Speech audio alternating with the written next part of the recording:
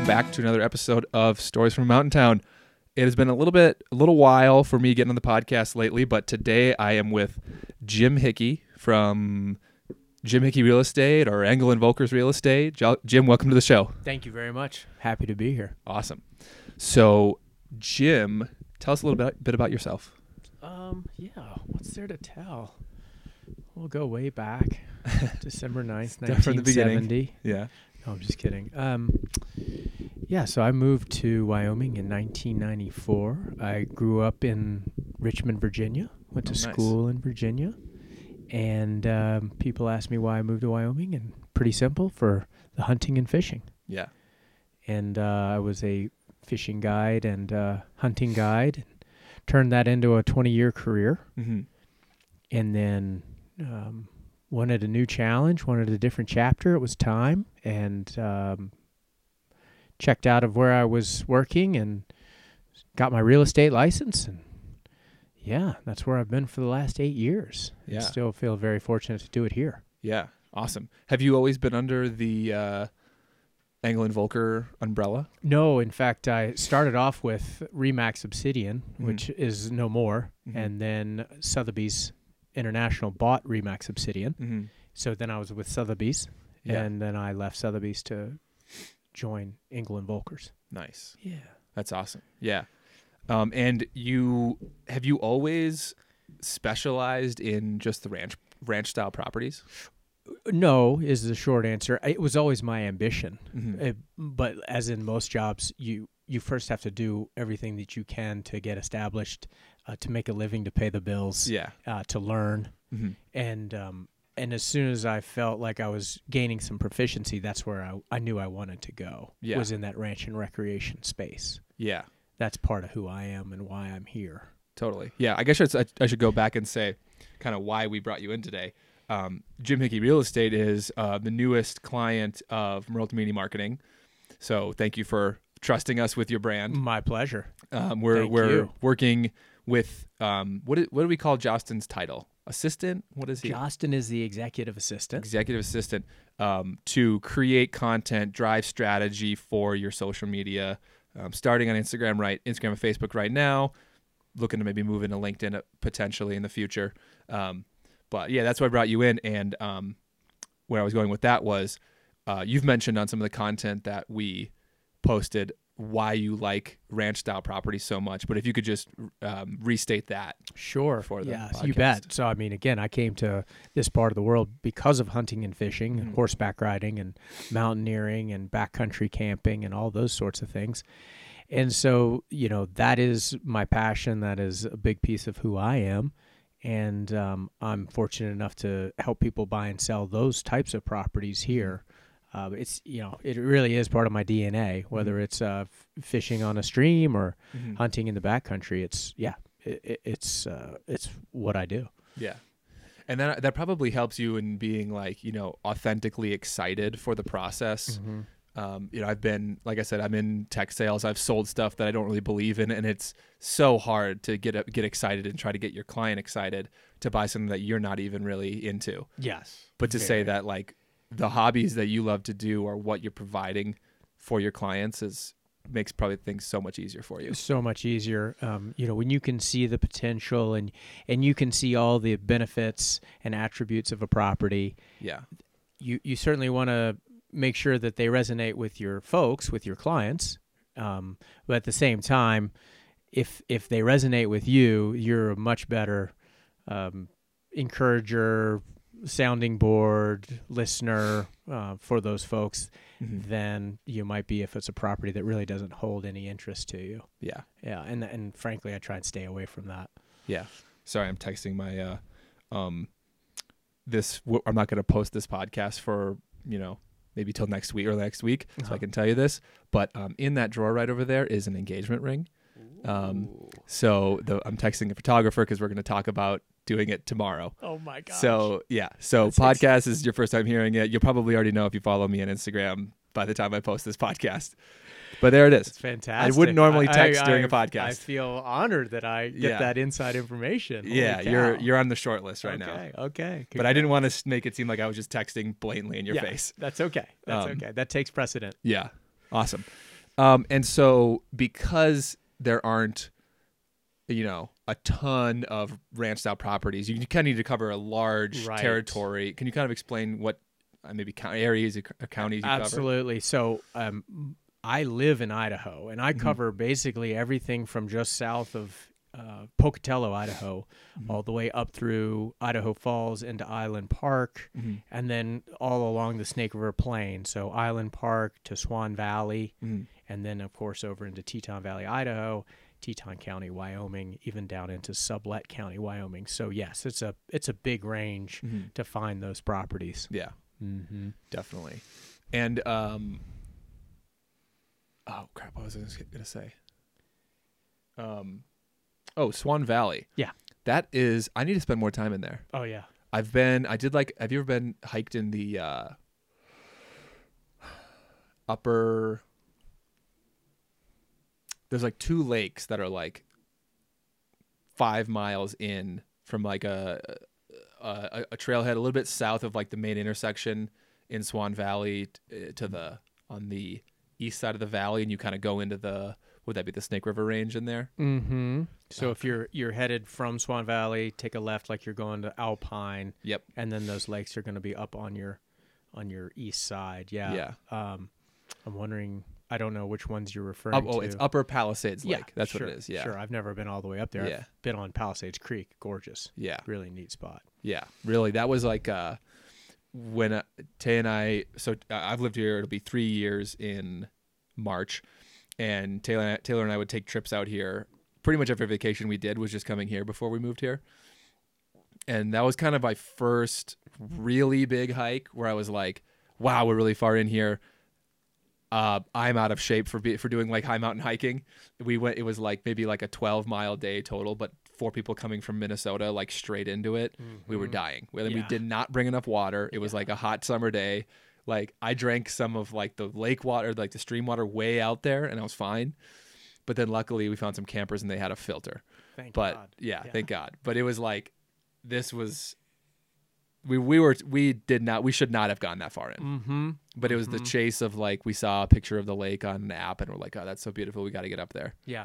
I feel like for those of us that moved here from someplace a lot flatter and a lot lower than Wyoming and eastern Idaho, we all have those stories where we got into an adventure that suddenly got very real very fast. Yeah. And we learned some valuable lessons. Yeah. It's the classic type 2 fun.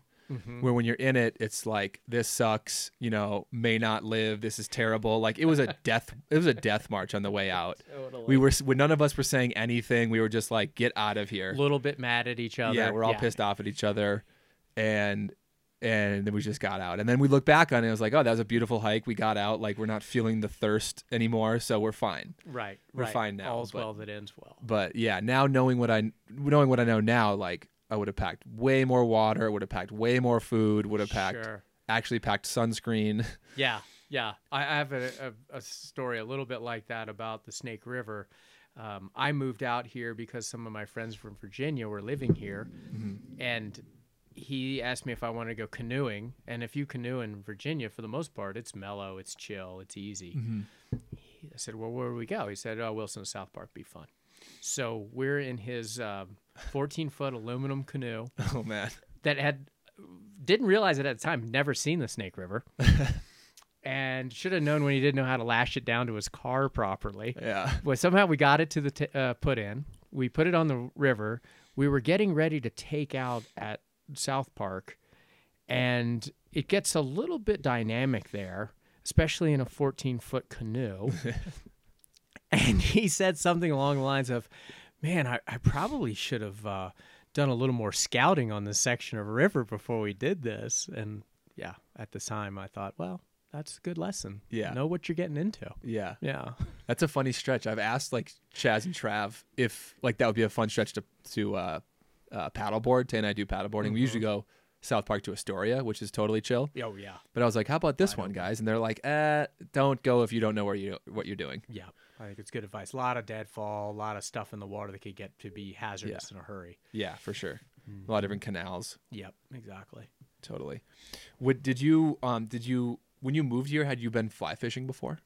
Oh yeah, we grew up doing it. My parents were both teachers, so in the summertime we'd pack the car, go camping in the mountains, Yeah. fish everywhere we could. I mean, that was my drive. I just can never remember not fishing. Yeah. It's In always like been the my thing. what would be the Appalachians? The Appalachian chain, Blue Ridge Mountains specifically, the Great Smokies. Mhm. Yep, Oh, classic. yep. Those are all classic mountain ranges. They are old and beautiful and Yeah. not nearly as rugged, but very charming. Yeah. Mhm. That's what a lot of people say about the mountains out there. And then even I was listening to a podcast. They were talking about the mountains in Arkansas. They called them rugged but intimate, Mhm. where there's still plenty of mountain there for any human, Sure. but it's not the extreme alpine that you'd see, somewhere in the Tetons or the Rockies in general, right? Yeah, Or the right. Sierras or something. Right. You have to really work hard to find a place to fall a great distance. They're Yeah. very gently sloping for the most part, Yeah. but still plenty. Yeah. Plenty Mhm. of mountain. Yeah. Mhm. I've never been out that way. I've like flown, I've been to like Florida, but never like driven through those eastern mountain ranges at Oh all. yeah, and those scenic drives are beautiful. Yeah. Yeah, they're really pretty. Yeah. I'll probably have to end up going. We have a couple close friends. One of them lives or is from Maine rather, lives here, but he's been telling us to go out there with him and then probably have to go into Vermont for some skiing at some point. Mm-hmm. Yeah. Mm-hmm. Yeah, beautiful. There's a lot. Have you noticed how many, and you are one of them, but people from the Northeast Mm-hmm. that are here? Oh, You're yeah. not- Or I guess Virginia's not. Virginia's more more, of mid- the southeast. mid-Atlantic. Yeah. Yeah. Mhm. Yeah, we identify with the southeast. Yeah. That's how we identify Yeah. ourselves. It's funny how the South is considered like Virginia to Georgia, but then Florida is not. right. And then if farther west you go, like Arizona is not quote unquote the South. right. Texas is not the South. Right. Very specific. Yeah, Yeah, very particular. totally. And then you moved here and like fish, had you been a fishing guide before you? got No, here? no. In fact, when I moved here, I worked for an outfitter over in the Wind River Range in Mhm. Lander, Wyoming, and that's really where I learned the trade and started. And then went back to Virginia and started a company there, doing the fly fishing guide service in Mhm. Virginia, and then would come out here in the fall and guide hunters, Mhm. and ran that circuit for a while. And then eventually we decided that this is the place for us to be full time. Mhm. And so we moved to Jackson full time in 2001. Nice. Mm-hmm. That's a long time. You've been Yeah. here a while. Yeah, it has been. Yeah. I doesn't feel like it, but it has been. Yeah. Yeah. That's awesome. And you eventually, at one point, did you work with Chaz or Trav or both? So I think Chaz and I joined Worldcast Anglers about the same year. Yeah. So that would have been 2001, because I remember taking a trip on the South Fork of the Snake, and he Mhm. was one of the other guides Yeah. on the trip, and it was one of his first guide trips also for Worldcast Anglers. Yeah. So yeah, we That's worked together there for Yeah.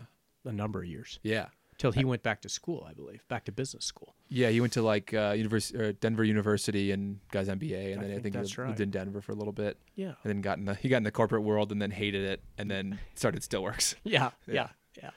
It's so cool to me to see a lot of like our community's business leaders. A lot of them started as like, your ski bum or fishing bum type, and I don't mean bum derogatorily, Sure. but like they come in being bartenders, ski instructors, lifties, fish guides, Mm-hmm. and they do that for a few years, and then they've had this business idea, or they start up a business idea, they go into real estate a lot of times Mhm. like you did, Mm-hmm. and then they become these business leaders where if you looked at, not knowing anything about Jim Hickey, you just said this guy's in real estate for England Volker and Jackson Hole. He must have, been a real straight edge character, Right. always doing the Oh, corporate yeah. thing. But no, you like spent your time doing what you loved, and then eventually said, here it's time to do something more serious. Exactly, and do something that is sustainable and Yeah. long term, Yeah. because we love the place where we live, so we have to figure out a way to make it work. Yeah. It's the pressure, with that saying about pressure makes diamonds or whatever. Mhm. It's like, Mhm. I'm feeling the same thing. I had a good year last year, I told you. So I've been talking to like a financial advisor and your friend Anna, Yep. Anna Knapp. And it's like, okay, if I know my goal is wanting to raise a family in Jackson Hole, own a house in Jackson Hole, we got to work backwards a little bit from there. And how do I make that happen? Mhm. And, the normal rate of income that I maybe was at a couple years ago was not going to cut it. And even probably what I'm doing now is not going to cut it. But to keep progressing upwards and keep that in my mind, and that's my goal, it's making me be better, work harder, and focus more on what I'm really trying to do. And it helps like me block out everything that doesn't matter anymore. Mm-hmm. Yeah. Right. That's exactly really helped me. Yeah, that's exactly right. And I was telling somebody recently, I'm not a very good career advice person because I just say follow your dreams. And, that's worked for me. And I think it's worked for a lot of people here. Yeah. Yeah. Yeah. Like you see, Traz and Trav are great examples. Like they now run the only distillery in town, and they were both, I think Trav was a fishing guide too at one point, but they're both fishing guides. They both did Chaz was a lifty for a season too when he first moved here. So they all did this stuff. And they're like, you know what? We have this great idea, and we're going to go be successful at it. And they just work hard and did their thing, and now they are who they are. That's right. But yeah, I've been blessed with the fact that what I love doing, and there's something that I love doing, and I love like the sales process and that whole thing, and also marketing, and I'm decently good at it, and also it's something that people will pay for. Right. It's not like I'm really good at like making balloon animals or something where I could be the best, balloon animal artist. That's a weird example for the first thing, but no one's really going to pay you much of a living wage to be appropriate. Yeah, the best balloon animal person in Jackson Hole, right? Right. Maybe there is. I don't know. Super niche. Yeah. Yeah. Teton Village in the summer, maybe make a little bit of money. Yeah, but like I just got lucky that the things I like doing are also like people will pay for. So that's just, I've been really thankful for that. Yeah, that's a really good point. They all have to sort of come together to make it work. Yeah, because you can kind of, some people, sacrifice, they can do something, they get paid well for it, but maybe they don't love it, or they love something, then they can get paid for it, but they're not very good at it. Yes. All of us with golf, basically. That's right. That's right. A lot of money in golf, but none of us are good at it. None of us. Well, nobody I know is getting paid for it. No. Let me think. No, not really. Do you play much golf? I used to play a lot of golf, and kind of quit it because I couldn't play enough to be consistently where I wanted to be, and started to get frustrated with it. Thought I should be better than I am. I took up tennis, which is more yield for input ratio. So you can put the same amount of time and get a lot better faster at tennis than I could at golf. Yeah. So I've taken that and left the clubs at the garage. Yeah. Nice. But I love it. Yeah. And I would play tomorrow if somebody had the opportunity or if invited me. I just it takes a lot more time. Yeah. To definitely. stay good. Yeah. I just last fall I joined at Jackson Hole Golf and Tennis. Oh, good for you. So I'll have to get you out there in the summer. That's my favorite course around here. Is it? Oh, it is. Yeah. It reminds me of the courses back east. It's older, mature. Yeah. A lot of target type golf. Yeah, it's I played it.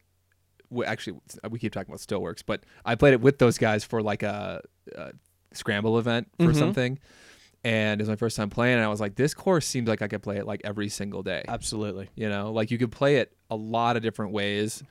It's 7,400 yards from the back tees, but all of the distance is in the par fives, where all the par fives are almost 600 yards from the back tees.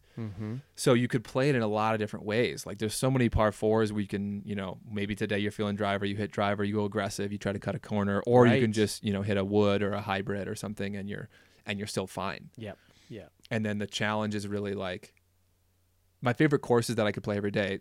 They give you options off the tee. Number one, it's not like demanding, like the Sporting Club is very demanding off the tee. It's you need to hit. There's one hole on the front where it's like you need to hit 250 yards with a little fade, nothing else, or you're losing the ball.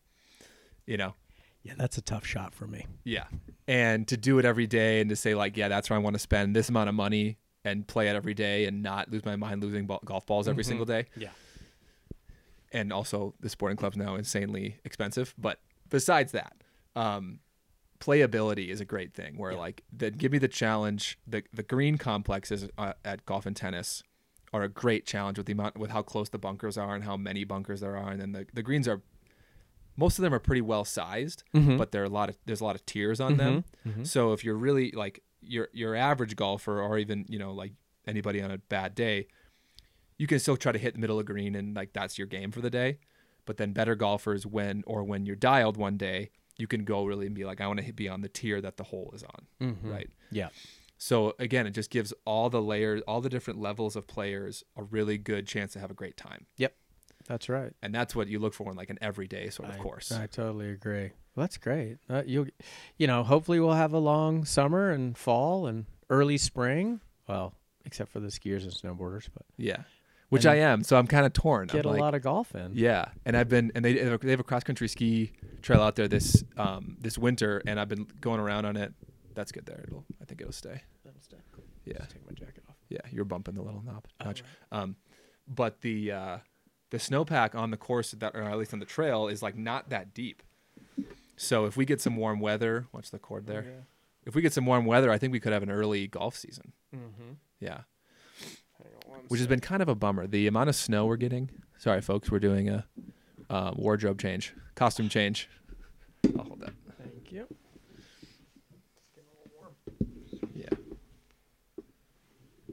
The amount of snow we're getting right now is kind of a bummer. You got it? There you go. Thank you. Yeah, little dry, little cold. Yeah. Not as much snow. In the years you've been here, have you seen other winters kind of like this where it was like, wet and warm late, into December? I golfed on December 6th at the sporting club. Yeah, that is really late. I have. The first 5 years I was here full time, so like 1 through 6, or at least 1 through 2001 through 2004. Those were all very dry winters. Mm-hmm. Yeah, and we had late falls. I remember even Thanksgiving, it was really nice. Mm-hmm. And light snowpack, and then we'd be fishing in earnest, June on the Snake, which sounds crazy because usually it's just blown out and muddy and gross. Mm-hmm. But yeah, very similar.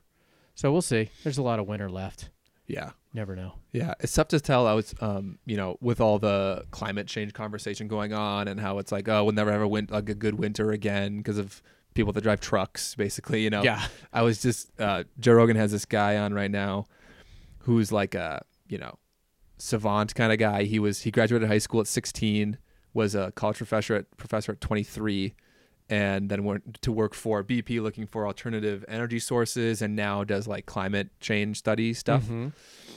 But he was saying that a lot of the models that they look at right now are they're looking at too small of a time frame. So if you were to look at, this is an extreme example, but if you looked at like the last 4 winters and you said, look at the average temperature, average snowfall, you'd think, wow, this is really going to be bad, like, in a couple of years. Sure. In Jackson. But if you look at the last 150 years of those two things, you would see it goes up and down, and it maybe progresses a little bit in one direction, but it's but not that rapidly. Mm-hmm. And on the average. Yeah. So it's kind of a weird thing to think about, like, is Jackson going to be this wintry destination for as long as I want it to be and my kids want it to be and all that kind of stuff? Or, what are we looking at here? It's kind of scary. That's an interesting question, because I've always wondered, how long is the snapshot, Yeah. How long is our frame of reference, and does it really matter? Because 10 years probably doesn't matter in the grand scheme of things. Yeah, and this guy was talking about a lot of the kind of media manipulation around how they talk about climate change, where they take they handpick stats that push their agenda of like the sky is falling kind of a thing. Sure. And then that's what they put all their effort behind and policy behind, and then that's not good for anybody because it's not really all that truthful. But yeah, it's kind of it's a lot to think about, like, because even if you're the most like devout, like, yes, the sky is falling, I'm gonna do something to change it, you still got to get places, and we know that like electric cars, they don't have emissions, but then in the creation process and the battery process and the mining of the metals, there's a lot of bad impact on the environment. So is it better? I don't know. Is it a cool piece of technology? Definitely. Right. But you still got to go some places. You're not going to have zero waste because you're still going to have garbage occasionally. You still have an environmental impact. Mm-hmm. If you're all into it, like, what do you even do? Do you just go back and go somewhere and live in a tent? Right. Yes. And even if then you're burning wood, and then that's not good either. Yeah. So it's like, nobody's really presented like a great solution for the average person. Yeah. Have less one-use plastics is a great place to start. But Right. Small changes. yeah, Yeah. Things that you can control yourself. mm-hmm. Right. Yeah. I'm with you. Definitely. I wanted to talk through. Justin and I were talking about. We're gonna use this on a post. If you could talk through kind of the story of that testimonial, kind of a story of a property that you helped a client with, where they were trying to conserve the land in a different way or a better way or something. Does that ring a bell? Mm-hmm. Sure. Yeah. I think just I think as an so. example of like, I think a lot of the people living in mountain towns see people buying these $15-20 million ranches and they think, oh, there's some oil baron and whatever. They're not there to help the environment. But on the flip side, actually, a lot of the land is held up in conservation easements and things. But I'll let you go ahead and explain all that. Yeah, very true. I like to say that I try and help people realize their vision of the Western lifestyle, and whatever that looks like to those people. Skiing or hunting or fishing or going to the village for après ski, whatever their vision is, I want to help them realize that. Yeah, that's what I was fortunate enough to do. It sounds like that's what you were fortunate enough to do. Yeah, and it's really rewarding. Yeah. In this specific case, this is a person that's a Valley resident, and his vision of the Western lifestyle is, the real ranching, wide open spaces, cowboy state lifestyle. Yeah. Ironically, this property was in Idaho. Yeah. But it was a very specific property for that lifestyle, for that vision, because it was surrounded on all four sides by national forest.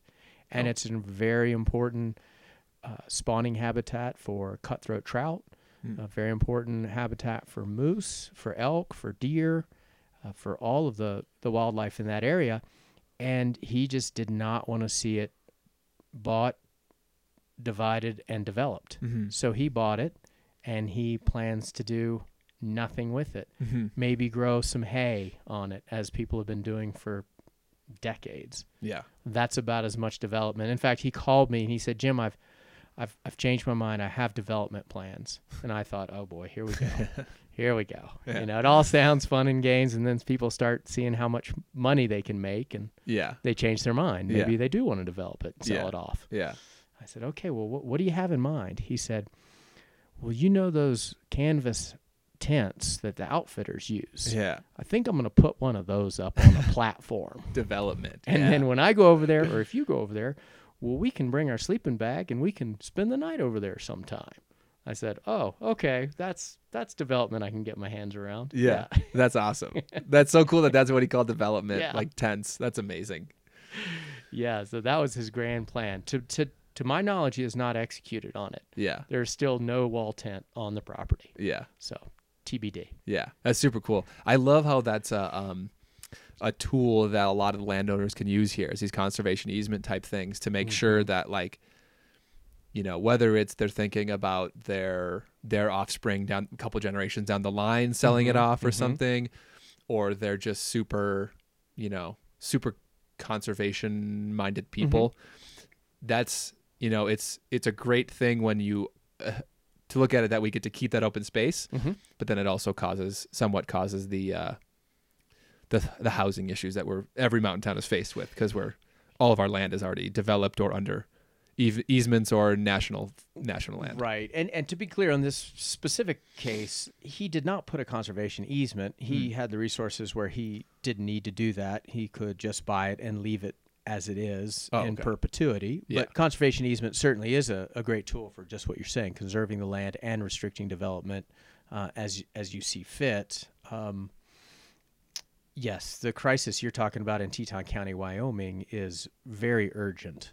Yeah. And the restrictions on the land and the lack of available land to build on it's a big deal. And it's crowding a lot of people out of this valley, unfortunately. Yeah. Yeah, it's a great economic example of when you can't spread outwardly because of the space, you can't spread vertically because we have height restrictions on our buildings. Correct.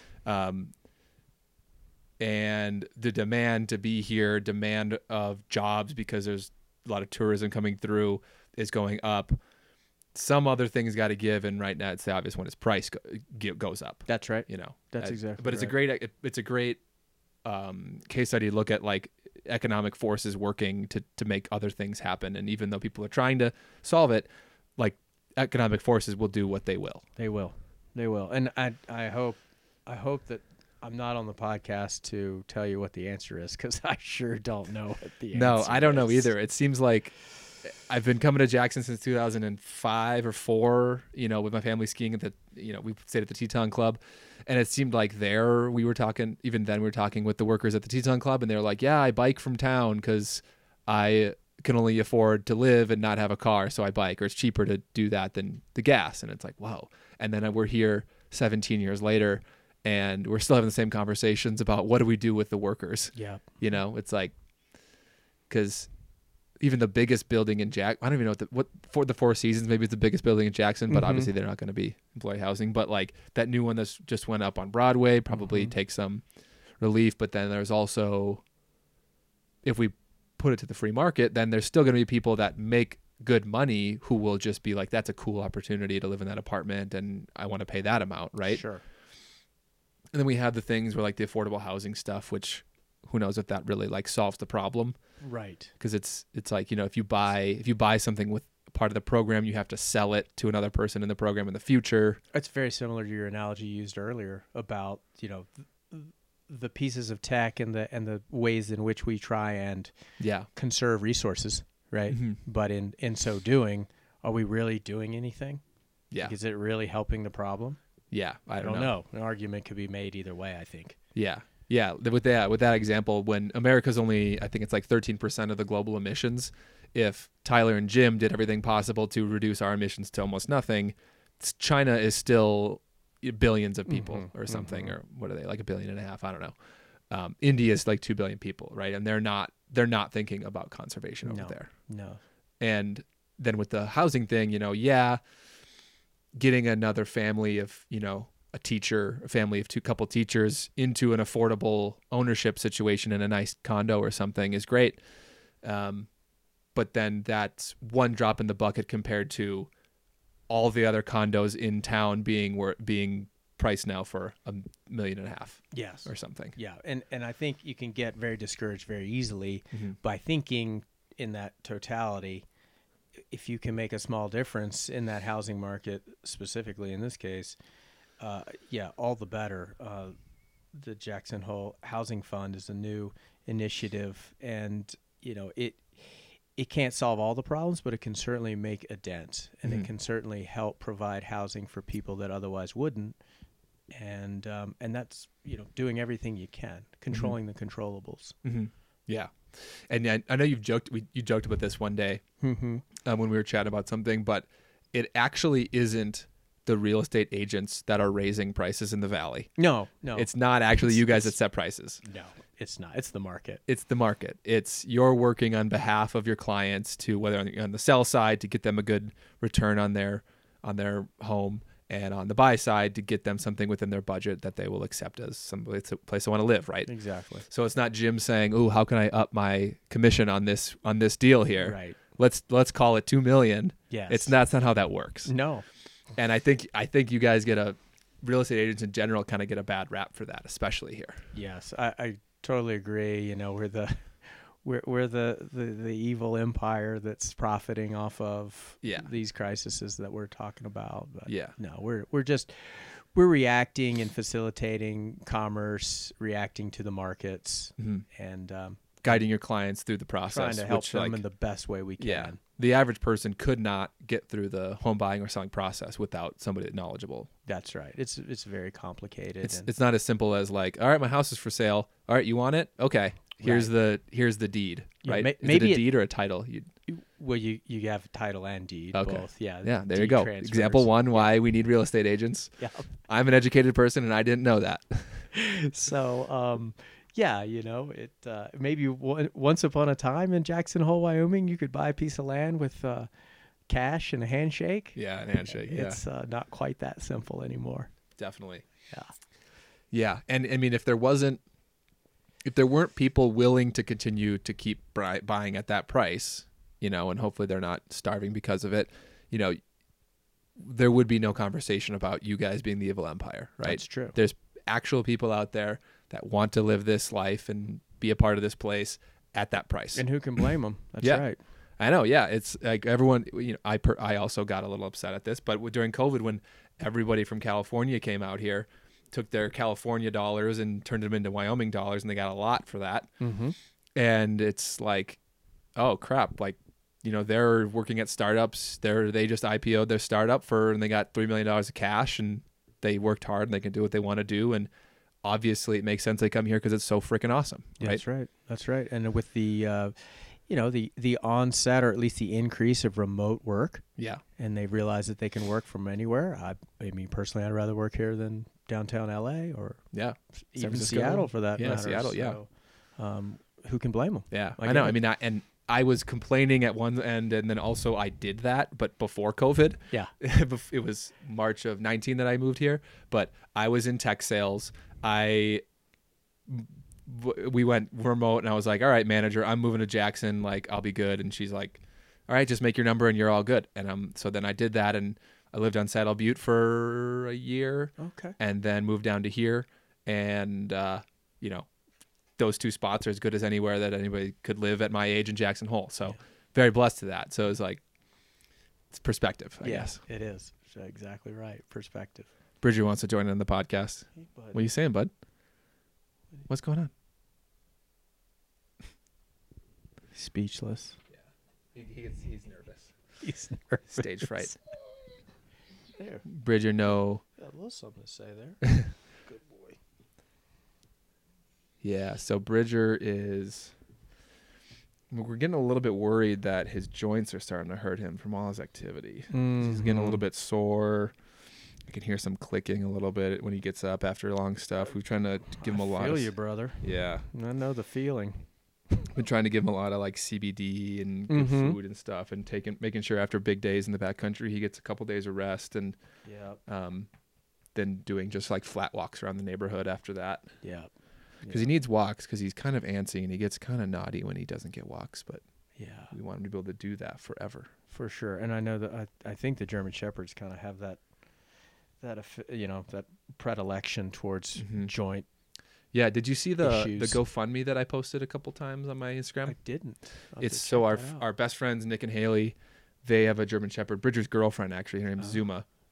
She is all German Shepherd, and yesterday she got one hip replaced and still has to get the second one. Oh my god. But she started to like basically drag her back feet and like couldn't get upstairs. So so they're like, ah, sad. shit. And it was started like the ball in her joint started to have like spikes on it. Yeah. Like it got really bad, like the Yikes. bad German Shepherd hips. So she just got one done. We did a GoFundMe for her, and we were thinking it'd be about $12,000 total for the two hips, and Mhm. we raised like $7,500. That's fantastic. Yeah, so at Great. least over one hip. Yeah.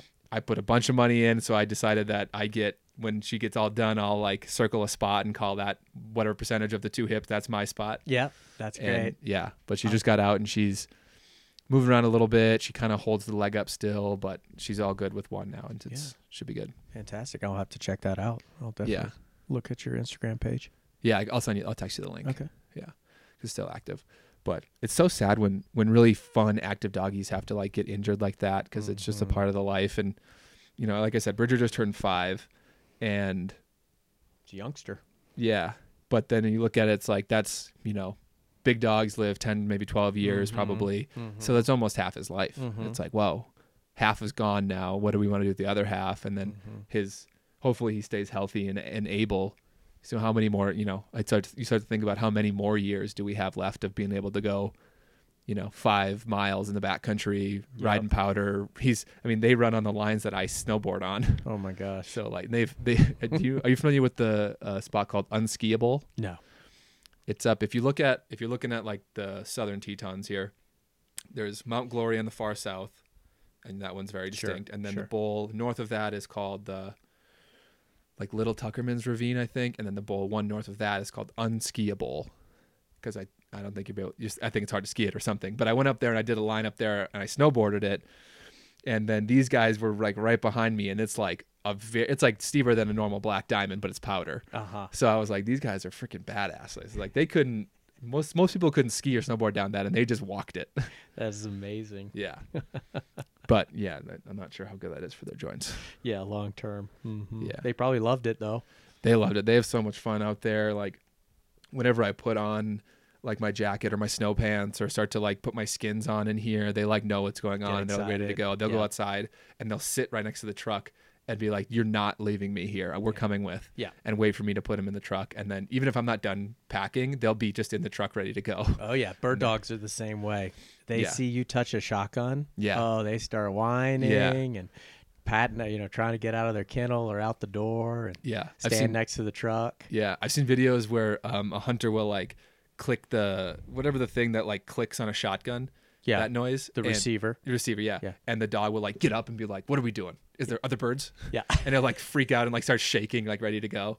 It's so awesome how their instincts just take over and they're like totally know what's going on. Yep. They sure do. Yeah. They're all about it. It's what they live to do. Yeah.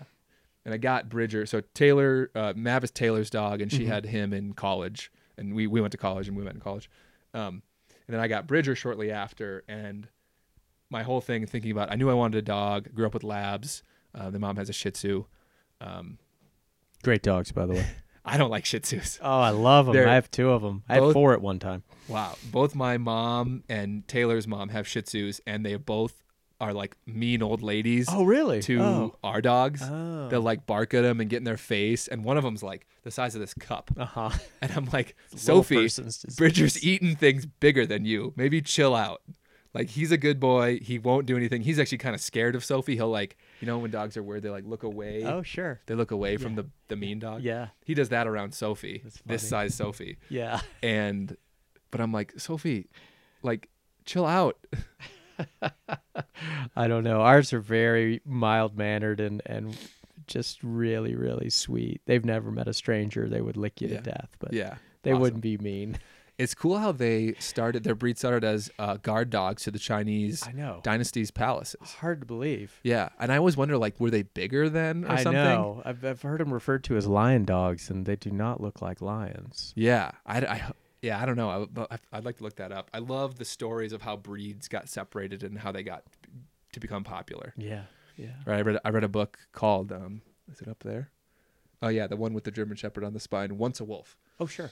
It's the kind of the genetic story of how wolves turned into the dog breeds we have, and then it goes from like ancient humans, how we started hanging out with wolves, to we would like leave scraps around our campsites, and then they'd come and eat it, and then occasionally they like wolf packs and us would be hunting the animals at the same time, and then we kind of started working together in that sense where the wolves would run down the animal and get them all tired, and then we would come in and kill it, and then we'd give them part of it. Okay. And then they started hanging around our camps more and more, and then we started being able to pet them and touch them, and then there's something where genetics is cool where the wolves that had the behavior to allow us to like touch them and pet them and like being pet were able to survive easier. So then that gene got passed on. Fascinating. So then that's why they like getting pet. Yeah. So then those are the ones that then we could start to manipulate and start to actually own to an extent. And then they would say, okay, this dog has a really good sense for hunting, so let's have him or her breed more. And versus these dogs of the same group that don't really have as much of a sense for hunting, but that's what we're using it for. So let's breed that, and then those genes pass along. Amazing. And then something crazy happens, with huskies where they look, they're as close as any normal dog would look to an actual wolf with some changes, but their blue eyes are better, have a better time, seeing in the harsh reflective sunlight of the Arctic and of Siberia. Their fur, obviously we know they have 2 layers. They have their outer layer and their under layer, and they drop that every spring and fall. And they grow a thick winter coat, and then their pads both Bridger and Mav's pads have furs between the pads, and then those have oil on them that keep snow from getting stuck between their toes. where if you were to walk around like a golden retriever or lab, Sure. they get snowballs in their toes and Yep. it hurts them really bad. Mm-hmm. That's why, I mean, I started this whole story because I was saying I got Bridger because I wanted a dog that could walk around in the winter with me and I never had to worry about him. Yeah. No matter what the temperature. I grew up in Minnesota. We have a cabin in northern Wisconsin. So it's, negative 30, maybe 15 days a year there. Yeah. 15 days of winter, right? So it's a lot. Yeah. And those days, Bridger's just outside chilling. Amazing. He's okay with that. And we can walk around, we can do stuff. I don't have to worry about his paws getting, frostbite or something. Yeah. Are you okay with that? Are those temperatures good for you? Not anymore. Okay. I was just back there for Alex's wedding. Yes. Alex, my business partner. Right. And it was it was like below 0 day on the wedding. It was inside, obviously, but we had to go outside for some pictures. And I was dying. Yeah. Like it's different cold there. Yeah. It's like if here, I kind of describe it to people, we probably have, 10 to 12 below 0 days a year here, and it's all inversion, so it burns off when you get up high and you're fine. It's 20 then. In Minnesota, there's probably 35 or 40 days below 0 every winter. And then some, like I said, 10 to 15, 30 below. Yeah. It's cold, man. Yeah. Well, I mean, today, what's it today? 6, 10?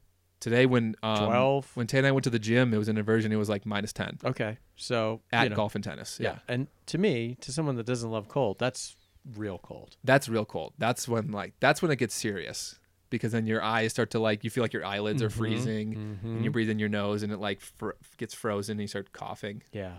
Yeah. That's all real. Yeah.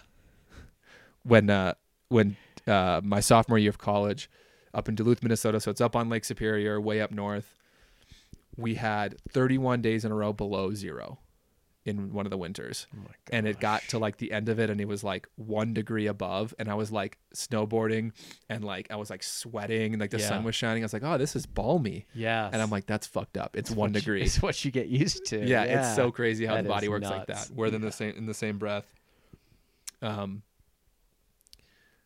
October comes and 45 feels cold. Yeah. But then you immediately, today, 45, we'd be sweating if we were outside. 45 sounds magical. Yeah. Yeah.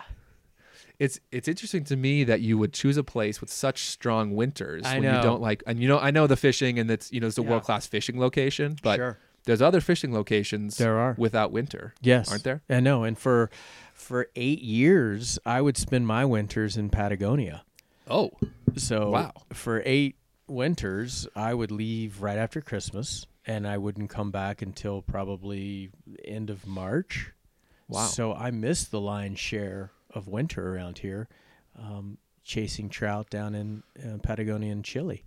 Are there similar breeds of trout or totally different ones? Oh, no, exactly the same. In fact, all of the trout down there have been transplanted. They were all from either North America or Europe. And so they're the exact same trout you catch around here, but you just chase the summer, Yeah. like some people chase the winter. Yeah. So, yeah.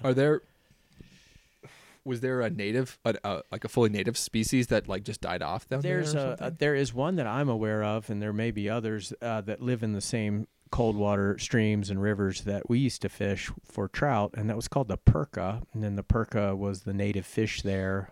I never caught one. I never saw one. I have friends that have done both while they were there, but they were very rare. I mean, like I said, I spent 8 winters professionally guiding and fishing for them for trout and never caught a perca once. So Yeah. they've pretty much been overrun. Yeah.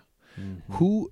Who starts that idea to put North American trout in Patagonian streams? I mean, from my recollection of the history of it, and it's been a minute since I've been over it, so pardon me if I make any mistakes, but my recollection is that the brown trout came from Europe and the rainbows came from America. So as the explorers and the folks started to land, they wanted to bring the trout with them. Oh. And so they just put them aboard ships, punched holes in the barrels, keep the water oxygenated, and shipped them down there.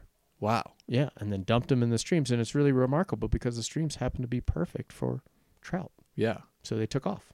That's so cool. I thought Yeah. it would be like something like Argentina's tourism board said we want to make this a fishing destination. Let's get some trout. Predates that. Yeah, that's cool. Like turn of the century of the 19th century or the 1900s. Yeah. Mhm. There's a lot of stories like that where settlers brought something like this. I mean, this is an axis deer shot on Lanai. Joe, text me if that's where it was shot. And that was the same thing where settlers brought the deer onto the island as a food source, but they originate from South Asia, and so their main predator there are tigers. So they're made to get away from tigers, and so they're quick as fuck, so fast that there's no predators on any of the Hawaiian Islands that could ever catch them. I don't think there's any predators there, period. But humans are their only predators. So every time anybody goes and hunts there, it's culling an invasive species, right? And so it's really good. It's delicious meat. It's like the only 100% positive hunting experience I think I've heard of. Right. Where it's all like win-win. you're helping you're making a more healthy population. You're stopping deer from getting hit. You're stopping the nuisance of all these animals.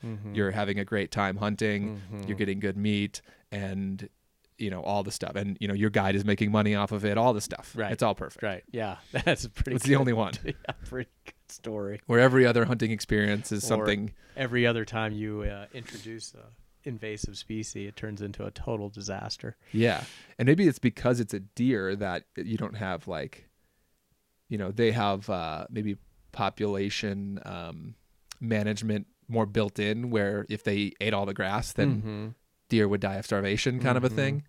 I don't know. Yeah, I don't know. Not the same with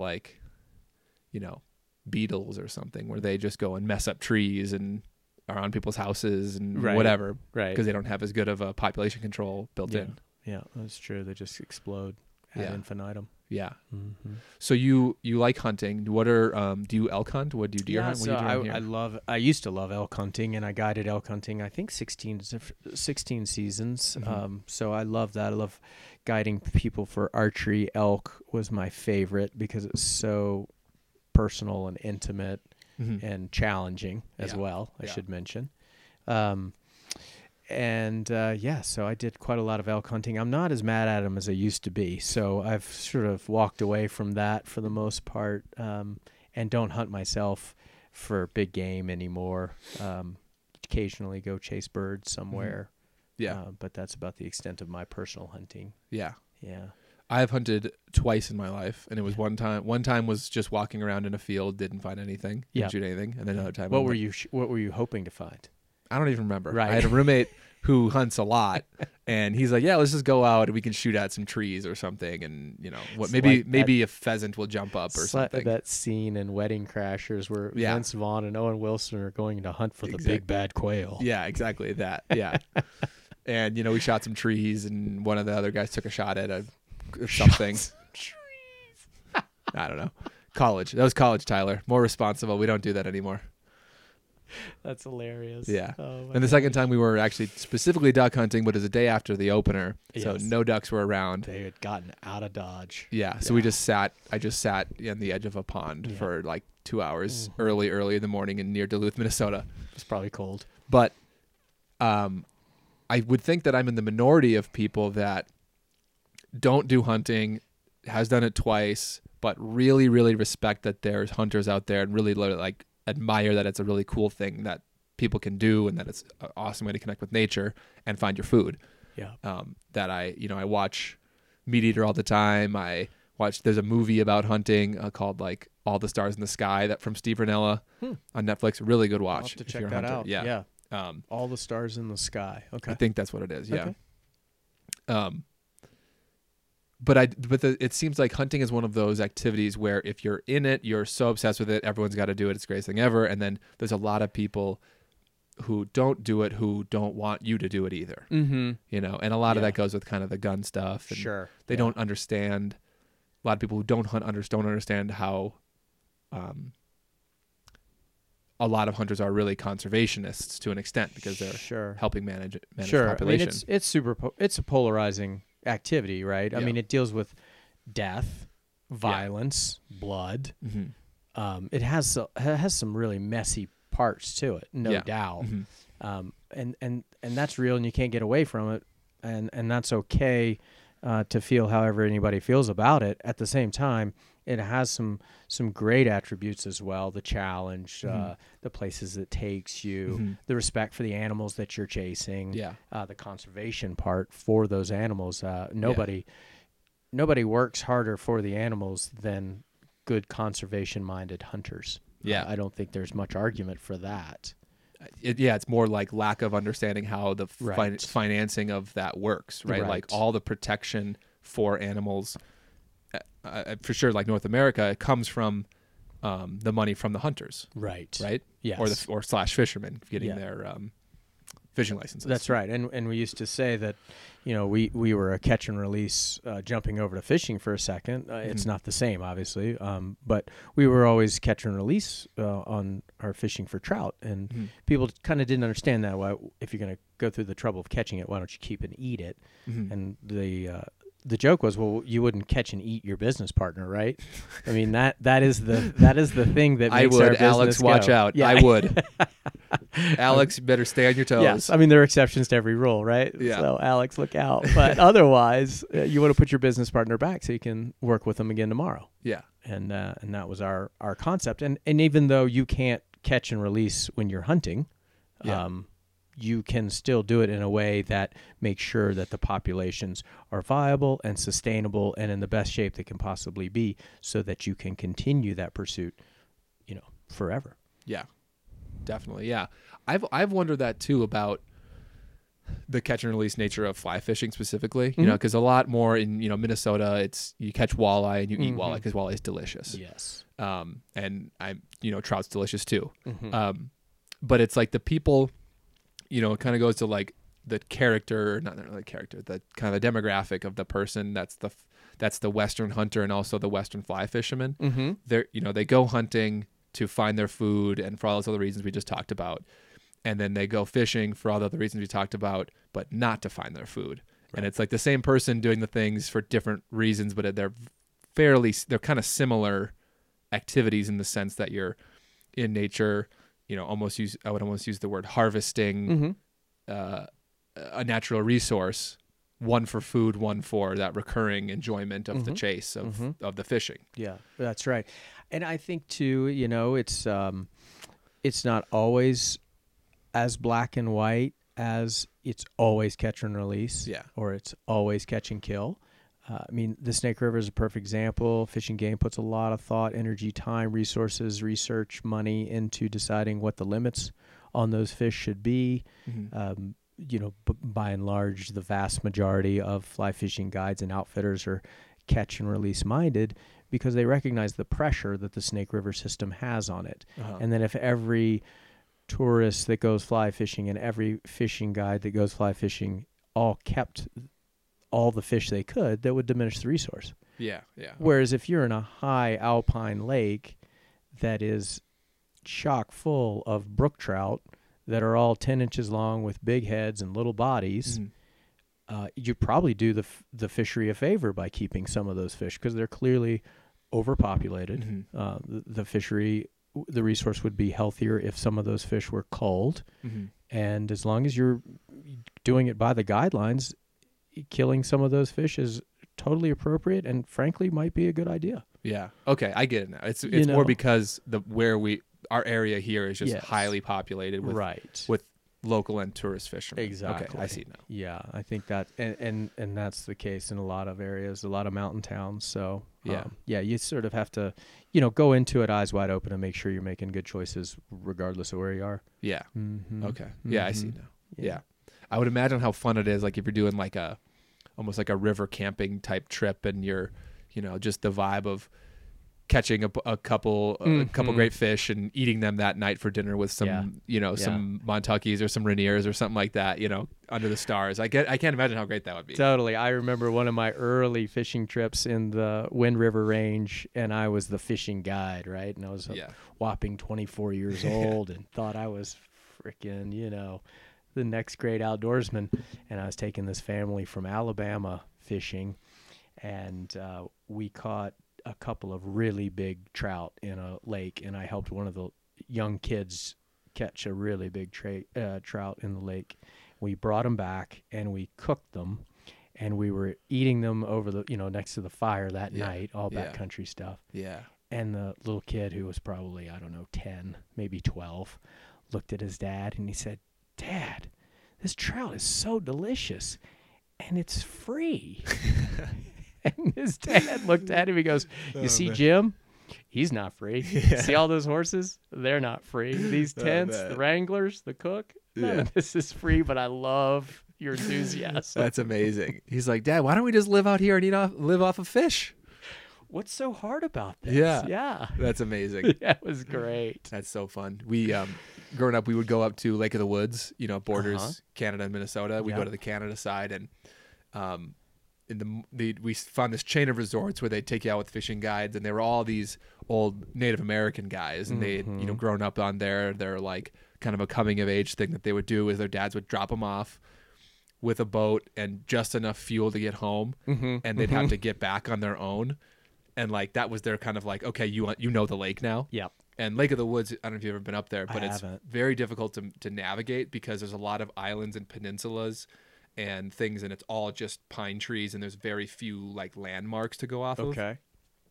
And where in really long peninsulas, so you could be going down a stretch of lake and it's a dead end where you think you're going through a canal that brings you home or something. Right. So a lot of that, tough to navigate. So guides are an essential thing there. But what we do in the morning, you go fish, you go jig for walleye in the morning, and they find like these like ledges or drop offs where the walleye are hanging out, and there's a slot there for what you can keep. And then if you're far enough away from the lodge, you go to beaver dams and get the wood off of there because it's dried and dead, and then they make a shore lunch for you. Oh yeah. So it's like they'll fillet the walleye you caught that morning. They'll bring like some vegetables and some other stuff to go along with the lunch, but then you find an island and eat your lunch on an island, and then go right back out and go fish. Yeah. And in the afternoons, we would set it up to where we'd troll for just big northerns. So you take these like lures like that big, and you just sit there and you just troll around these like rock piles that you can find in the lake. And you try to find, that's where you're going for the 40, 50 inch northern or muskie or something like that. Yeah. Boy, I like the sound of those shore lunches. Yeah, it was amazing. Sounds rewarding and delicious. Yeah. Some of the days, Lake of the Woods, sometimes we usually go in August or around early August, but sometimes you get some really shitty days up there, like rainy, cold, but most days are just beautiful, sunny. You're hanging out on an island. Like there's nothing. The only other people you see occasionally are other boats, but usually not. A ton of pelicans, eagles everywhere. It was so much fun. Yeah, that sounds fantastic. Yeah. Sounds beautiful. Yeah. Yeah, I've heard a lot about it. Definitely. Yeah.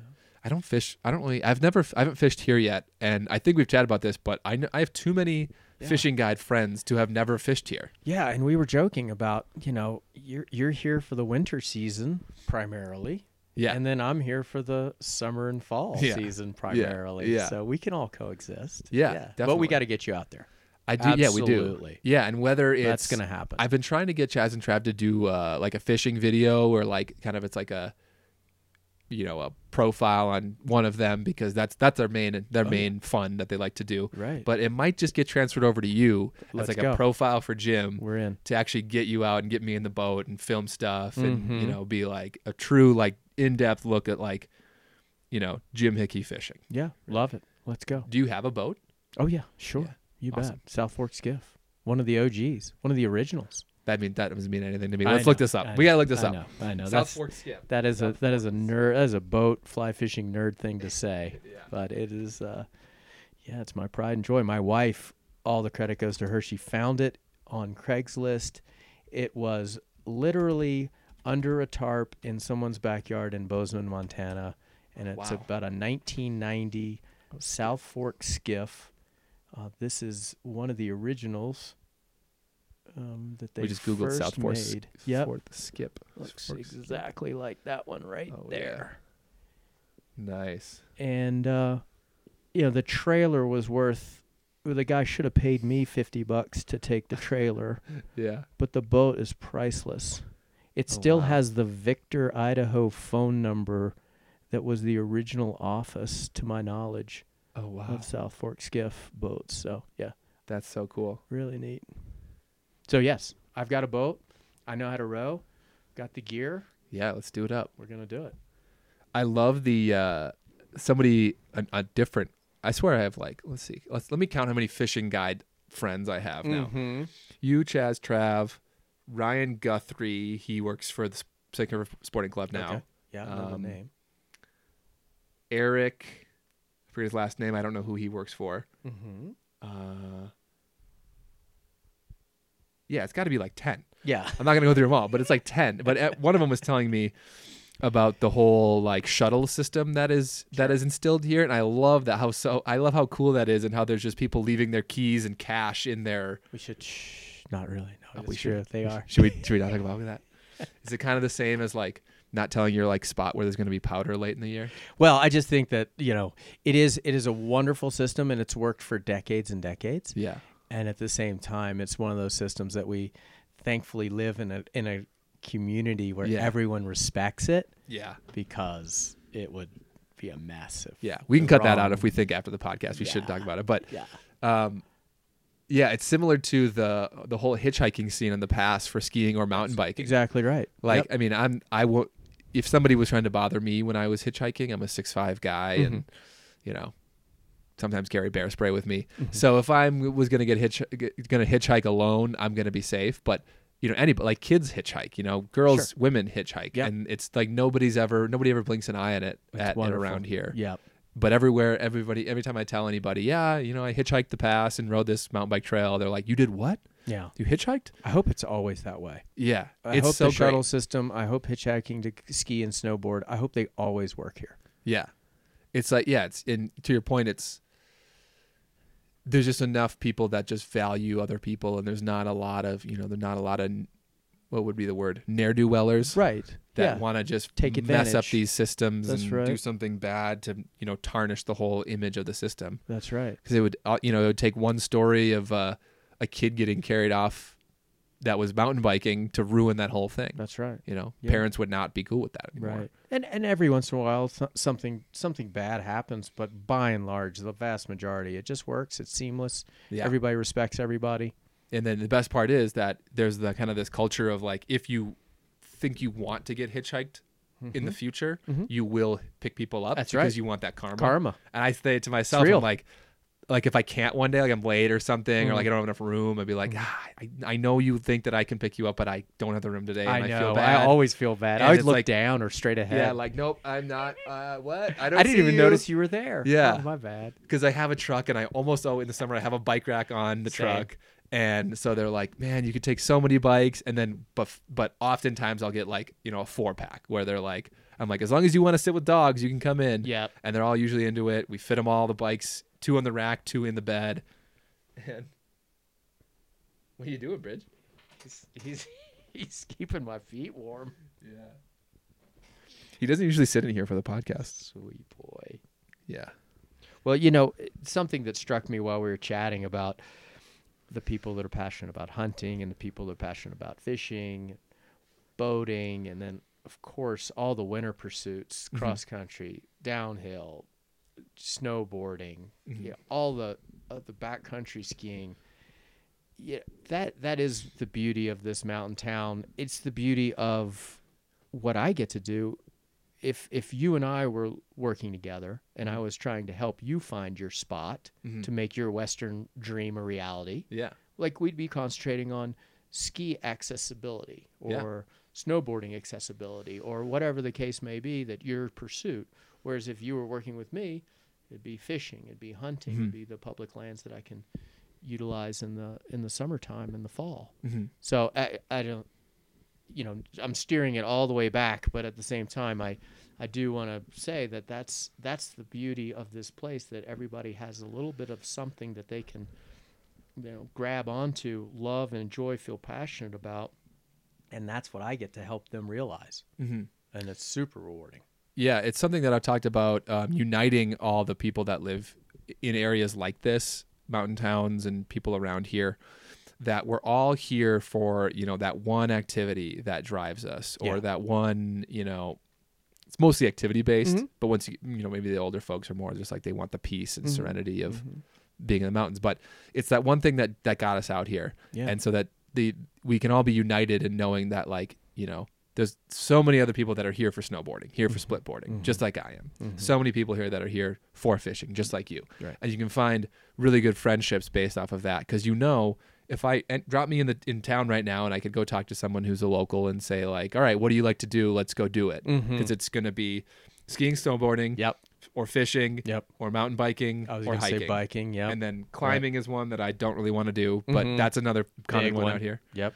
But there's like the 5 core activities here that you Mhm. could find common ground with anybody. That's right. That's Yep. exactly right. And I think it's worth mentioning too that, I mean, you mentioned too that I think a real, and especially in the last 2.5 years, we've seen a real influx of people, and their ideal mountain lifestyle is peace and serenity. Yeah. So maybe, and privacy Mm-hmm.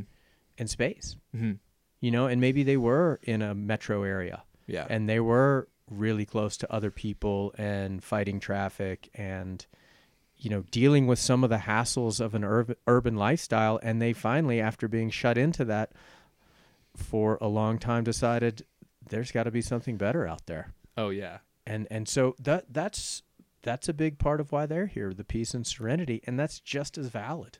Definitely. Yeah. And that's something I help people with all the time, and also just as rewarding. Definitely. Yeah. Yeah. And I couldn't imagine, when COVID got real heavy, real serious there in March 2020, April 2020. Yeah. My friends in Minneapolis and around Minneapolis, they were like, we only get to go outside for like an hour walk, and that's like what the government is allowing. Where like my life here, yeah, I got a little stir crazy, but I got to go do the resort closed, but I still go in the backcountry every day anyways. Staying away from everybody anyways. These are my two partners in the backcountry. Right. So our life didn't really change a ton. The bars were closed. Yeah, we did, buddy. Bridger, we gotta do this podcast. Sorry, I can't. He wants to let outside, but we can't right now. But besides going to the bars less, which is probably a healthy thing that I wasn't allowed to do that, right. Because it was great. It was like, some of us and our friends realized, maybe the Cowboy Bar every Friday isn't really that fun, because, you get Maybe too it's drunk time and for a spend break. too much money. Yeah. Yeah. That's great. Let's go. We love going up to the end of the road up by Kelly, north of Kelly, where it just turns into Shadow Mountain Road. Yeah. We love going up there and like bringing a charcuterie board and some drinks and watching the sunset. Can't imagine anything more fun. That on a Friday speaks my to me a gosh. lot more than going to the Cowboy Bar. Yes. Right. Yes. So you kind of got a chance to reevaluate and really decide what is really important to you. Yeah. And, with the people that really love going to the bars or going to breweries, or whatever, like there's, that's their thing. Mm-hmm. Mm-hmm. But I think, I just more making the point that we're lucky that we were already here and that our lives didn't have to be totally shut down. Yes. The stuff we like doing wasn't Very totally shut fortunate. down. We could get outside. We could get some fresh air, some exercise. Yeah. Yeah. And then also the fact that we're in a pretty red state. Our beaches weren't closed. Right. You see those stories from California where the police were chasing down surfers, and it's like, what are we doing? Right. Right. Like now we know so much more about COVID. Granted, like we didn't know that it basically doesn't survive outside. We didn't know that vitamin D is like the best thing for not getting it. We didn't know all these things. So they were like, I guess we got to shut down the beaches. Sure. Doesn't make any sense now. No. Right. We can see that now. We But can it see was that now. scary. Yeah. For a little while. For like, I'll admit this. I said this on the podcast before. When everything shut down, we were seeing the toilet paper shortages. I was like, oh shit, let's go. I'm going to go buy a bunch of canned goods.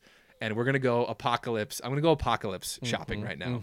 I was like, what are the things to keep Taylor and I alive? Yep.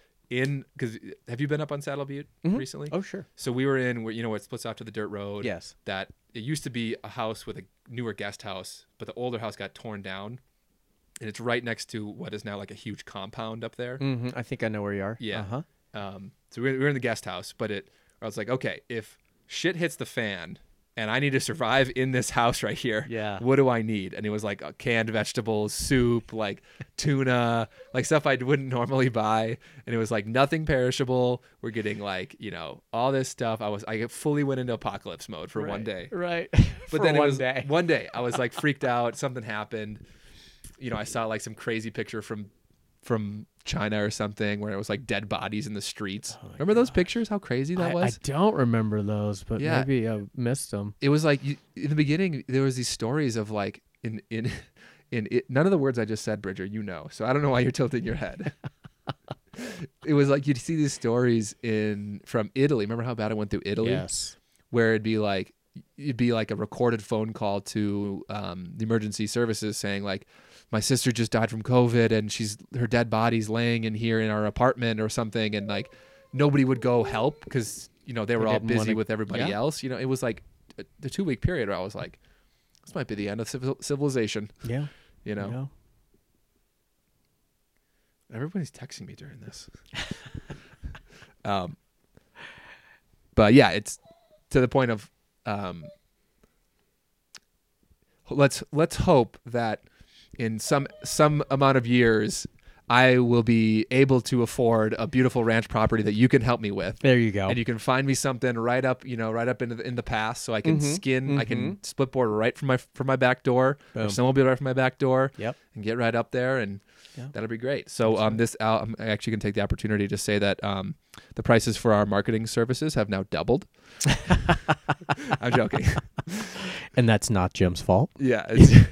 Jim is setting the real estate prices in town specifically, and he actually is specialized in the affordable, quote unquote, affordable housing market. He's the price master. That's right. That's my day job. Yeah. Yeah. Awesome. Well, we're at an hour and 16 minutes. Bridger is getting antsy because he wants to go probably OUT. But he knows that word, so I'm just going to spell it. He's looking right at me, tilting his head. He knows. It's time. Is there anything else we should talk about from more of a businessy sense? No. I mean, not for me. I appreciate keeping it more general and yeah. So I'm good. Yeah, we wrap this up. So yeah, anybody out there, there's not.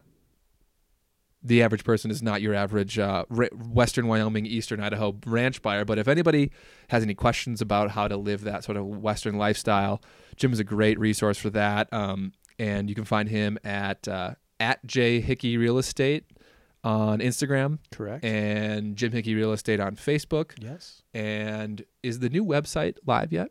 It is not live. It's very close. Yeah, but you already have a section in the England Volker. That's correct. The Stuff England that's all Volker's you. Jackson Hole website has my own website attached to it. Yep.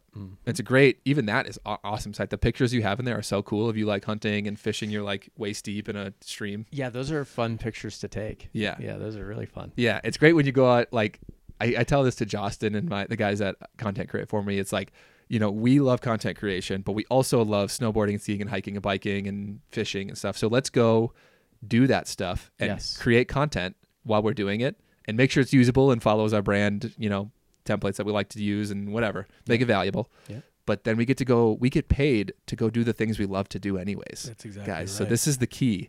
So I want to enable them to like do that, make it valuable. I'll find them revenue streams to allow them to do that. And then that's my value add to them. Yeah. That's got to be a good, they must gravitate towards that. That has to make sense to them. Yeah.